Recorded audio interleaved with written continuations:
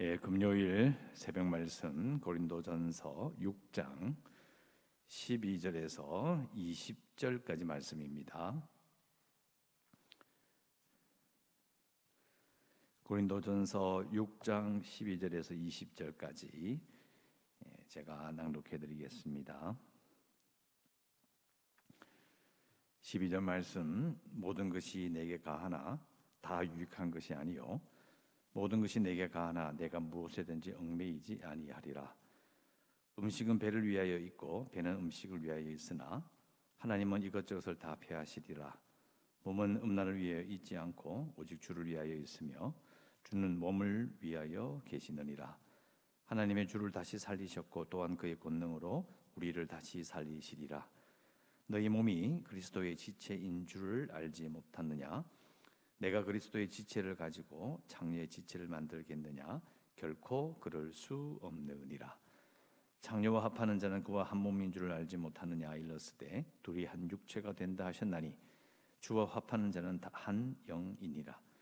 음행을 피하라. 사람이 범하는 죄마다 몸 밖에 있거니와 음행하는 자는 자기 몸에 죄를 범하느니라. 너희 몸은 너희가 하나님께로부터 받은 바 너희 가운데 계신 성령의 전인 줄을 알지 못하느냐? 너희는 너희 자신의 것이 아니니라. 값으로 산 것이 되었으니 그런즉 너희 몸으로 하나님께 영광을 돌리라. 아멘.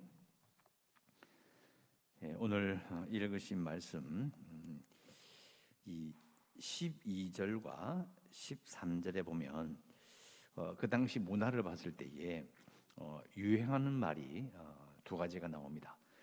12절에 나오는 모든 것이 내게 가하다, 이 말이 그 당시 고린도 지역의 사람들이 흔히 하는 말, 유행어라고 볼 수 있습니다.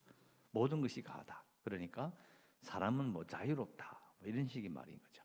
그러니까 무엇이든지 다 할 수 있다. 누가 우리를 간섭하겠느냐? 이렇게 했던 유행어가 있었다고 합니다. 제가 계속 말씀드리는 것처럼 고린도 도시가 최첨단, 그 당시에 가장 번성한 도시 중에 하나였기 때문에 사람들은 그 풍요로움과 자유로움, 그리고 로마 제국 전체에 걸쳐서 로마의 모든 물류들 중에 많은 것들이 고린도 항구로 들어오는 아주 활기찬 도시였기 때문에 이런 유행어가 충분히 설득력이 있었을 것으로 봅니다. 그래서 바울도 그걸 잘 알고 있었고, 그래서 모든 것이 내게 가하나 다 유익한 것이 아니다. 모든 것이 내게 가하나 내가 무엇에든지 얽매이지 아니하리라. 그러니까 모든 것이 가하다는 말을 인정은 하는 것 같아요. 그런데 다 유익한 것은 아니다. 사실 이게 이제 고린도 지역에 유행하는 말이기도 하지만 동시에 고린도 지역에 있는 이 교인들은 이방인인데 사실 유대교의 율법에 크게 간섭을 받지는 않거든요. 그러니까 이게 분위기가 비슷한 겁니다. 교회 밖에서도 사람들은 이미 교인이 되기 전에 고린도 교인들의 교인이 되기 전에도 이미 모든 것이 가하다, 이런 분위기에 살았고, 또 교회에 들어와서 예수를 믿게 돼도 아직 조직이 짜져 있거나 교리가 있거나 교단이 있거나 이런 게 아니니까 이방인인데 특별히 유대교의 율법을 따라서 뭘 해야 되고 이런 제약이나 이런 규칙들이 별로 없는 거예요. 그러니까 이게 사실 교회 분위기가 흐트러질 수 있는 겁니다. 그 부분을 바울이 말하는 것이죠. 모든 것이 가하다, 인정한다. 그런데 다 유익한 것은 아니다, 이렇게 말함으로써 유익한지 유익하지 않을지를 보고 한번 판단해 보라는 거예요. 이 당시는 이제 초대교회니까 초기 교회이기 때문에 성도들에게 사실은 그 책임이 지워지는 것이죠. 무엇이 유익한 것인지를 잘 따져봐라. 그리고 모든 것이 내게 가하나 내가 무엇에든지 얽매이지 아니하리라. 결국 이건 또 반대로 밖에 사실은 자기들은 모든 것이 가하다 이야기하지만 이방인들도 사실은 그들의 문화에 얽매여 있거든요. 이렇게 물려 있는 겁니다. 사회적인 압력도 있고, 사회적 압력이라는 것은 이제 모든 사람들이 다 이렇게 해야 된다고 생각하는 그런 것들. 자, 요 이야기는 이제 뒤에 가면 결혼의 문제로 넘어가면 나옵니다. 그때 말씀드리고, 사실은 유행하는 말이긴 하지만, 그래서 사실은 완벽한 자유도 아니고 또 그렇다고 유익한 것도 아니고, 또 사람들 하여금 이래라 저래라 하는 사회적 압력에도 그냥 굴복해도 안 되는 일이기 때문에 생각보다는 어려운 문제입니다. 지금은 이제 법을 이렇게 해야 옳다라고 딱 잘라 말하는 것이 아니라 고린도 교회에서 이제 생기기 시작한 문제를 이게 하나씩 바울이 말하는 겁니다. 그래서 잘 분별해야 된다. 그러니까 내게 모든 것이 가다, 자유롭다 이런 말에 쉽게 넘어가서는 안 된다는 것이죠. 그리고 두 번째 유행어는 13절에 나옵니다. 음식은 배를 위하여 있고 배는 음식을 위하여 있다. 그리고 몸은 음란을 위하여 있다. 요게 한 덩어리예요. 이건 상당히 이제 논리적으로는 그럴듯합니다. 왜요? 아니, 음식이 있으면 그건 당연히 먹으라고 배가 있는 것이다. 맞는 것 같죠, 그죠? 또 배는 배가 있어야 음식을 먹지, 이런 식의 이야기인 거예요. 그러니까 몸도 생식기가 있고 성욕이 있으니까 그냥 그렇게 하는 거지 뭐, 이런 식의 논리라는 거예요. 상당히 그럴듯했던 거죠. 우리는 그렇게 생각하지는 않지만은, 그러나 그 당시 사람들에게는 이해가 된 거예요. 너무 풍요로웠기 때문에 이런 말이 그래서 유행을 했던 겁니다. 그런데 바울은 분명히 말하기를 하나님은 이것을 저것을 다 폐하시리라. 음식이 배를 위하여 있다. 그러니까 짝을 딱 지어서 무조건 해도 된다. 아니다. 하나님께서 그걸 다 폐하실 것이다. 또 몸은 음란을 위하여 있지 않다. 생식을 위해서만, 성적인 활동을 위해서만 있는 것이 아니다. 오직 주를 위하여 있다. 이렇게 봅니다. 그러니까 사람들은 그냥 자기들 입장에서 내 속에 배가 있으니까 이 배가 당연히 음식을 필요로 하는 것이고 음식은 배를 위해 있는 것이다. 자신들의 입장에서 얘기하는 거죠. 충분히. 하지만 바울은 하나님의 시각, 하나님의 의도는 뭔가 이렇게 말해줍니다. 그래서 하나의 더 기준을 첨가하는 거죠. 비교해봐라. 너희들끼리 배는 음식을 위하여, 음식은 배를 위하여, 몸은 음란을 위하여. 그 너희들 생각이고 사실은 하나님의 의도가 있다. 그래서 하나님의 의도가 더 높기 때문에, 더 수준이 있기 때문에 결국은 모든 것이 주를 위하여 있는 것이고, 그래서 주는 몸을 위하여 계신다. 자, 이것도 앞에 말투를 이렇게 따온 거예요, 그죠? 몸은 주를 위하여, 주는 몸을 위하여. 이거 이제 쉽게 말하면 우리의 믿고 있는 예수님과 우리가 가진 우리의 몸은 이건 관련이 있다는 거예요. 뗄래야 뗄 수 없다라는 거예요. 왜 뗄 수가 없을까요? 이유는 14절이죠. 하나님이 주를 살리셨고 또한 그의 권능으로 우리를 다시 살리시리라. 부활하신 예수님을 믿게 되었기 때문에 그 신자의 몸은 부활을 약속받잖아요. 그러니까 사실은 그 신자의 몸은 주의 것이 되는 거예요. 아주 자연스럽게 이야기하는 겁니다. 그래서 그 뗄 수 있는 게 아니야. 신자는 그 몸이 예수님의 부활과 이렇게 연결되고 묶여져 있기 때문에 너희들 몸은 주의 것이다. 그래서 15절, 너희 몸이 그리스도의 지체인 줄 알지 못하느냐? 내가 그리스도의 지체를 가지고 창녀의 지체를 만들겠느냐? 결코 그럴 수 없다. 16절, 창녀와 합하는 자는 그애와 한 몸인 줄 알지 못하느냐? 일러스되 둘이 한 육체가 된다 하신다니 주와 합하는 자는 한 영이니라. 음행을 피하라. 사람이 범하는 죄마다 몸 밖에 있거니와 음행하는 자는 자기 몸에 죄를 범하느니라. 이것은 이제 고린도 지역의 문화를 또 살펴봐야 돼요. 고린도뿐만 아니라 골로새나 에베소, 사실 이 로마 시대의 번성한 도시에 딱 가면 거의 도시의 구조가 똑같습니다. 광장이 있고 광장을 중심으로 이제 시장도 있고 또 그리고 심지어는 도서관도 있어요. 우리 잘 알고 있는 두란노 도서관, 에베소 같은 것도 보면은 그 두란노 도서관에 딱 들어가는 그 입구는 넓어요. 근데 바로 옆에 샛길로 바로 창녀촌으로 가는 길이 있습니다. 이게 이제 워낙 이게 발달되어 있으니까 특히 고린도 같은 경우에는 그런 타락이 심하기로 아주 유명한 도시였어요. 그러니까 예수 믿기 전에 그냥 그 고린도에 살던 이방인이었던 사람들이 예수 믿어서 교회에 들어와서 예수를 믿기 시작했다 하여 이들이 살아왔던 그 생활 방식을 쉽게 버리거나 그것에 대한 거부감이 갑자기 생기는 건 아닌 거예요. 그러니까 사실은 그렇게 하는 사람들 사이에 같이 살고 있는 겁니다.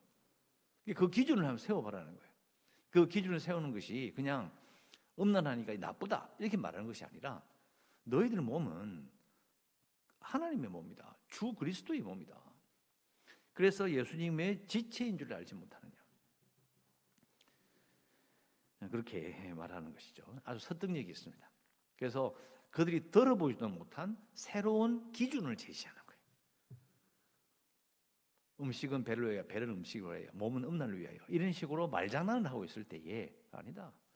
하나님께서 그건 다 폐하시다. 다 파괴해버리지. 그게 아니라 너희 몸은 주를 위한 것이다. 이렇게 말함으로써 새로운 윤리적인 그런 기준을 딱 세워주는 거예요. 왜 그러냐? 다시 한번 말합니다. 19절에 너희 몸은 너희가 하나님께로부터 받은 바 너희 가운데 계신 성령의 전인 줄을 알지 못하느냐. 너희 자신의 것이 아니다. 자, 너희가 하나님께로 받은 바 이런 말은 첫 번째는 이제 창조하셨으니까 우리의 생명을 주셨으니까 사실은 원래부터 너희들의 게 아니다.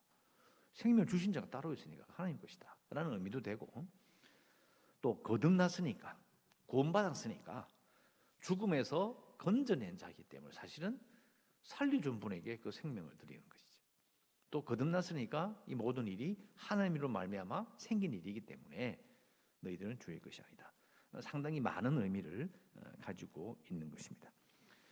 그래서 너희가 가운데 계신 성령의 전인 줄 알지 못하느냐. 앞에도 나왔지만은 성령의 전이다. 모든 성도에게는 신자에게는 성령께서 그 속에 계신다. 근데 그 우리 속에 약속하신 성령 또 계시는 성령은 우리가 마음대로 쫓아내거나 필요 없다 하거나 또 농담으로 이렇게 하겠죠. 성령님을 우리가 휴가를 보낼 수 있느냐? 안 된다는 거예요. 그러니까 이 말은 성령께서 내 속에 계시는 게 어떻게 증명이 될까? 이게 중요한 것이 아니라 핵심은 이겁니다. 너희들의 신분은 바뀔 수 없다예요.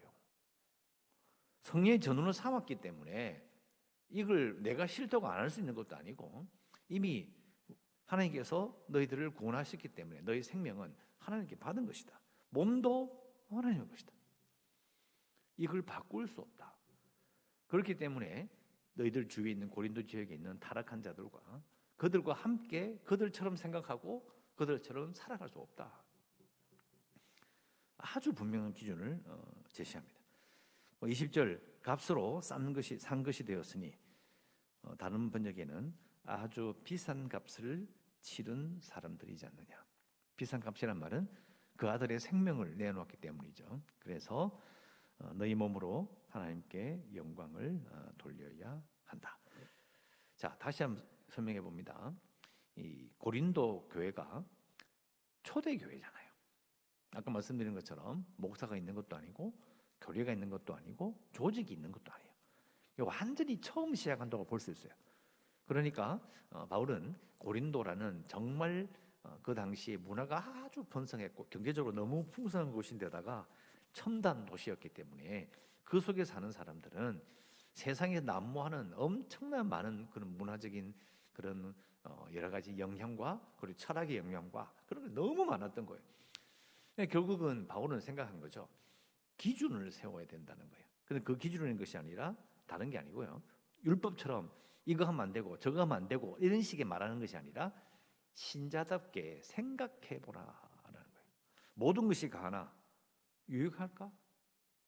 이게 시작하는 거죠. 이거 해도 될까? 유익한가?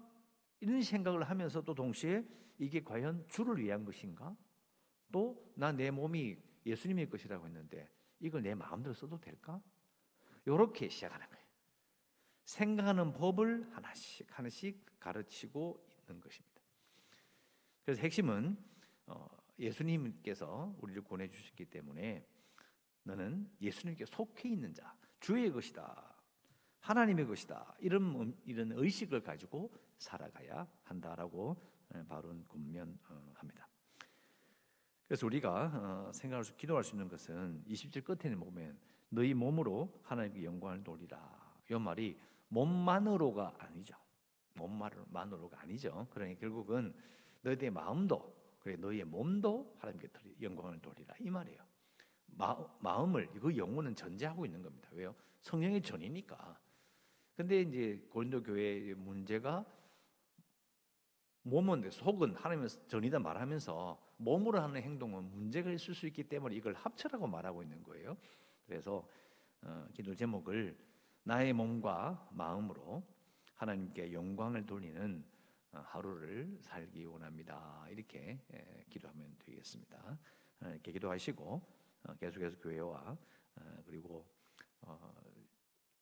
재개발 소송 그리고 코로나 극복을 위해서도 계속 기도해 주시고 연약한 성도들과 주일학교 아이들 선교지를 위해서 오늘도 하나님의 은혜 가운데 살아가시기를 주의 이름으로 축원합니다.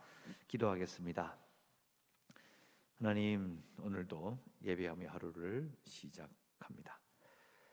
고린도 교인들이 겪었던 많은 일들을 생각해 보며 그들에게 신자답게 생각하는 법을 가르치는 것을 읽어보았습니다.